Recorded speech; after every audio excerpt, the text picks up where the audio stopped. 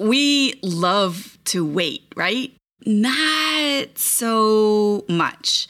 How would you like to spend your whole life in humble service doing something, anticipating the payoff, an event that never comes? That is the story of generations of Israelites as they waited for the Messiah. But today we're praying through the story of two people whose waiting ended in the event that they were waiting for, even when everyone else around them missed it.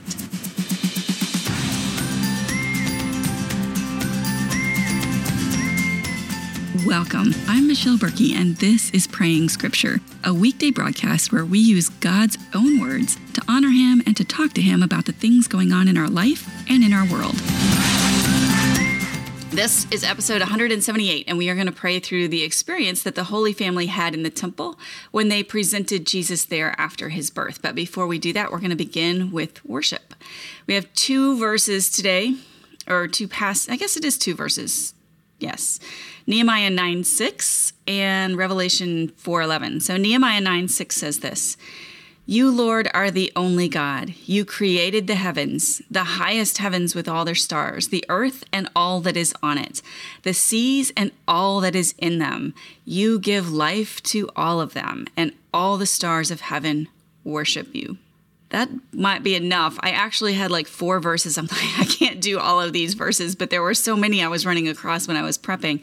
The other one is Revelation 4:11. "Our Lord and God, you are worthy to receive glory and honor and power because you have created all things, and by your will they exist and were created." All right, let's pray. Obviously, we're worshiping God today for Him being the creator of all things. Father, we come to you today, and I guess I'll just start with the calm my heart part of this. We've had a crazy week, and this morning we had unexpected things, and I feel discombobulated and kind of off my game. And so I ask that you would come and just take over this time. I need your presence here. I need your words and your guidance and your power in this time. I ask that you would guide my thoughts, calm my heart, give me the words that you want said. Lead this in a direction that you want it to go. This is your time. We are here this morning to meet with you and to share these moments with you. You are the only God. You created the heavens, all of the heavens, from to the highest heavens with all of their stars. I saw a photograph and a description of the size of the universe the other day, and it is mind-boggling, astonishing at what you created with your words, what you spoke into being, the size of the entire universe compared to the size of Earth and my place in it. It is so overwhelmingly vast. Can't even describe it. If I can find this, though, I'll share it with the folks listening because it was amazing. You've created all of that, and you create the ground underneath my feet, the earth that I'm on and all that is in it, the seas and all that are in them. You gave life to all of this. You brought all of this into being, and there is nowhere else, no one else that could do such a thing. You are worthy of our worship. You are worthy to receive glory and honor and power because you have created all things, because you decided and spoke them into being. They exist and were created. And because of that, this morning, we honor you and worship you as creator and as you continue to create in our lives. I guess just settle it in our hearts that when we look at this world around us, that we recognize you as creator. And today we honor you and give you thanks for all that you have created as this earthly playground for us, that we are to live here and to make the most of it. And I thank you for that and worship you for being the God as creator. In Jesus' name, amen. We've been in the book of Luke. Yes, last episode we looked at Mary's pregnancy. Luke framed Mary's. Okay, let me start the sentence over. I can't get it right, apparently. Luke frames the telling of Mary's pregnancy with a story of 2 other people, a man and a woman, Zechariah and Elizabeth. We prayed through Elizabeth's response to Jesus last episode. Today we have two more short stories, again, a man and a woman, that frame the end of the story of Jesus' birth. As soon as these passages are done, we move straight into a few sentences about he grew up and became strong and wise and all the things. So we go straight from this to the story of him in the temple in his preteen years. So this, though, is the final telling of his birth.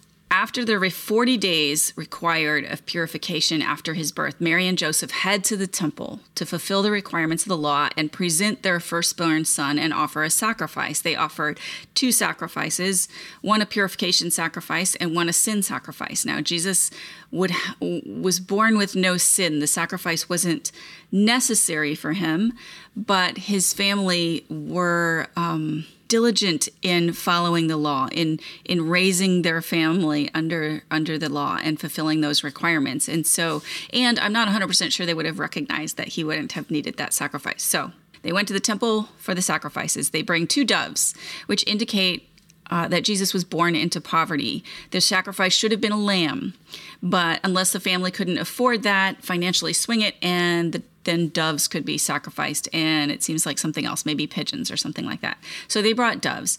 And while they were there, they encounter multiple people. They would have had to interact with priests. But the two people that are mentioned in this story, the only two people that we know of that recognized Jesus as Messiah, were not priests. They are Simeon and Anna, both older. Both recognize the infant Jesus as the Messiah that the whole nation has been anticipating for centuries. Ben Witherington III says, yes, a Messiah has arrived, as Simeon recognizes. But as the prophetess Anna suggests, a new era with a new and living voice of prophecy has at the same time dawned. In this new era, the living voice of God will continue to speak about the Messianic one. Anna is the first in a line of prophetic disciples who will speak about Jesus to all who are looking for the redemption of Israel. Here is their story. I'm going to read the whole passage and come back and pray through it. It's a long passage. This is Luke 21 through 38.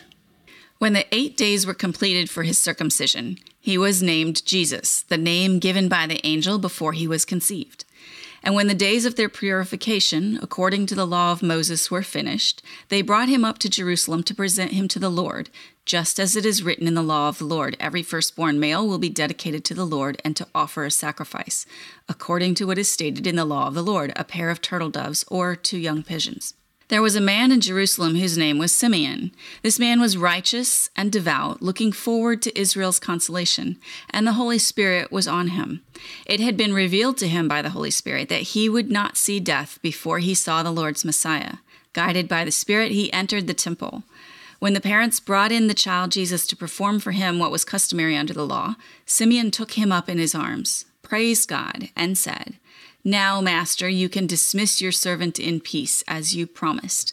For my eyes have seen your salvation. You have prepared it in the presence of all peoples, a light for revelation to the Gentiles, and glory to your people Israel." His father and mother were amazed at what was being said about him. Then Simeon blessed them and told his mother Mary, "Indeed, this child is destined to cause the fall and rise of many in Israel, and to be a sign that will be opposed, and a sword will pierce your own soul, and the thoughts of many hearts will be revealed."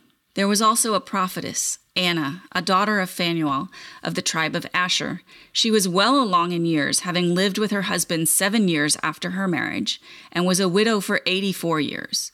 She did not leave the temple, serving God night and day with fasting and prayers. At that very moment, she came up and began to thank God and to speak about him to all who were looking forward to the redemption of Jerusalem. All right, that's the passage today. Now we're going to go back. Let me go slide back to the top here. Let me find the beginning. All right, let's pray. Father, I so appreciate these little glimpses into the life of the Holy Family, and that these two, this man and this woman, that Luke mentions them and their story and connects it to the recognition of Jesus, is so not only interesting and not only fulfills reasons in the law. There was some place in Scripture that says that there had to be two separate witnesses to an event, and this does that. This provides two witnesses to that the Messiah was in Jerusalem and being presented at the temple.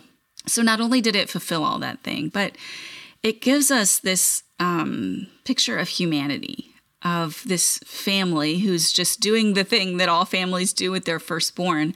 They were probably excited. They were probably nervous. They were probably felt privileged and awed to be able to do this, to bring their firstborn son, especially this one who had come in such unusual circumstances. And you give us this picture of their experience. I appreciate their dedication, their faithfulness to the law that they were responsible for following. I pray for the same dedication and faithfulness to your word, to your directives that you have given us. That the same dedication and faithfulness that the first family, that the Holy Family showed, I pray that we would have ourselves today. When you describe Simeon, you describe him as righteous and devout, looking forward to Israel's consolation, and that the Spirit was on him. Father, I pray that we would be able to be described both as Simeon and as Anna are described.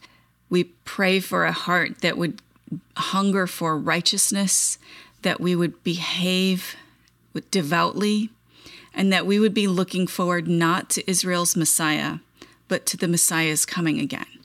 Pray that we are also in this in-between stage that Simeon and Anna were in, and it's just in between a different set of circumstances. And I pray that we would have this same forward-looking heart attitude that had the Spirit tell this man, you will see it before the end of your days. And I keep imagining, like, would he tell people that? Because would people think he was crazy? I pray that as we receive private messages from you, that we would not discount them, but that we would know your voice so well that we would recognize your messages to us and that we would honor them with our attitudes and our behavior. I also know that he was guided by the Spirit to come to the temple that day. And I pray that we would listen to those promptings. If he had ignored that, imagine what he would have missed. And I pray that we would be sensitive to those promptings in our own life as well.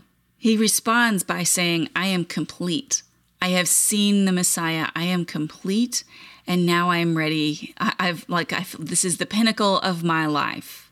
I pray that we would recognize your presence in our lives, in our world, in the events and the movings and the workings that you do, that we would not miss things, that we would be looking for those things that you tell us, that you warn us of, and for the circumstances and opportunities that come up by surprise. Pray that our eyes would be looking. And then he gives a blessing to Mary and tells her that this things will be hard. Like, this is not going to be easy. And I pray that we would also be willing to speak the words that you have for us, the words that you ask us to share with others. Then we come to Anna, a prophetess. There were only a few women in the Old Testament labeled as prophetesses. And one was Deborah, one was Huldah. So this is a distinction that you didn't, at least in Scripture, didn't show us very often. She was dedicated to you. She was at the temple night and day in prayer and in fasting. Her heart, her life was dedicated to you. And she recognizes your Messiah also. She recognizes you, Jesus, and gives us this, a different response than Simeon. Simeon was, I'm complete, and blesses the family and warns them of difficulty. Instead of that, Anna instead responds as, I need to let everyone know this is a new thing, and the world needs to understand that the Savior is here. So all of those looking forward to the consolation of Israel, look, I have seen it. And so she models for us this picture of, we have your presence with us, and we can tell people, look, I have experienced it. And this willingness to praise God and tell others. Now, these stories, the reasons that why we're talking about them today, Father, is because they had prepared for that moment with their lives. This wasn't something that was sprung on them by surprise. Anna was dedicated to you fully. She lived her whole heart, soul, mind, and strength in your service. And while maybe that we aren't camping out at a church building to worship you, certainly we can be devoted to you in our heart, mind, soul, and strength as you ask us to, and we can be growing in relationship with you so that we are prepared for those moments that you call us into service, for the things that you've asked us to do, those things that you have prepared for us in advance to do. And the same with Simeon. You describe him as devout, as a righteous man, as a one whose Holy Spirit was on him. And we can also be looking for those things as well. We can be preparing that way in our lives. Righteousness, that we hunger and thirst for righteousness, that we act righteously, that we respond to our to the word devoutly, and that we make a place welcome for the Holy Spirit to thrive in our lives, and that we listen. Those things prepared him to show up at the temple at the right moment and respond as you needed him to respond. Help us to prepare in those simple ways. And when I say simple, it's not that it's simple to actually do, but the preparation that you require for the things that you ask of us isn't anything shocking, or it's not decorating our homes, it's not putting up our trees, although those are fine to do. The preparation you ask for us to recognize the Messiah is heart work, is relationship work with you. It is desiring righteousness. It's living devoutly. It's relationship like Anna had with you, a deep, close, continual relationship. It's allowing the Holy Spirit to move in our lives. So I pray that those things, those preparations would be the ones that we are after, that we are seeking, that we are most focused on in the weeks to come and in perpetuity, forever, that is the work of our lives. Let it be. In Jesus' name, amen.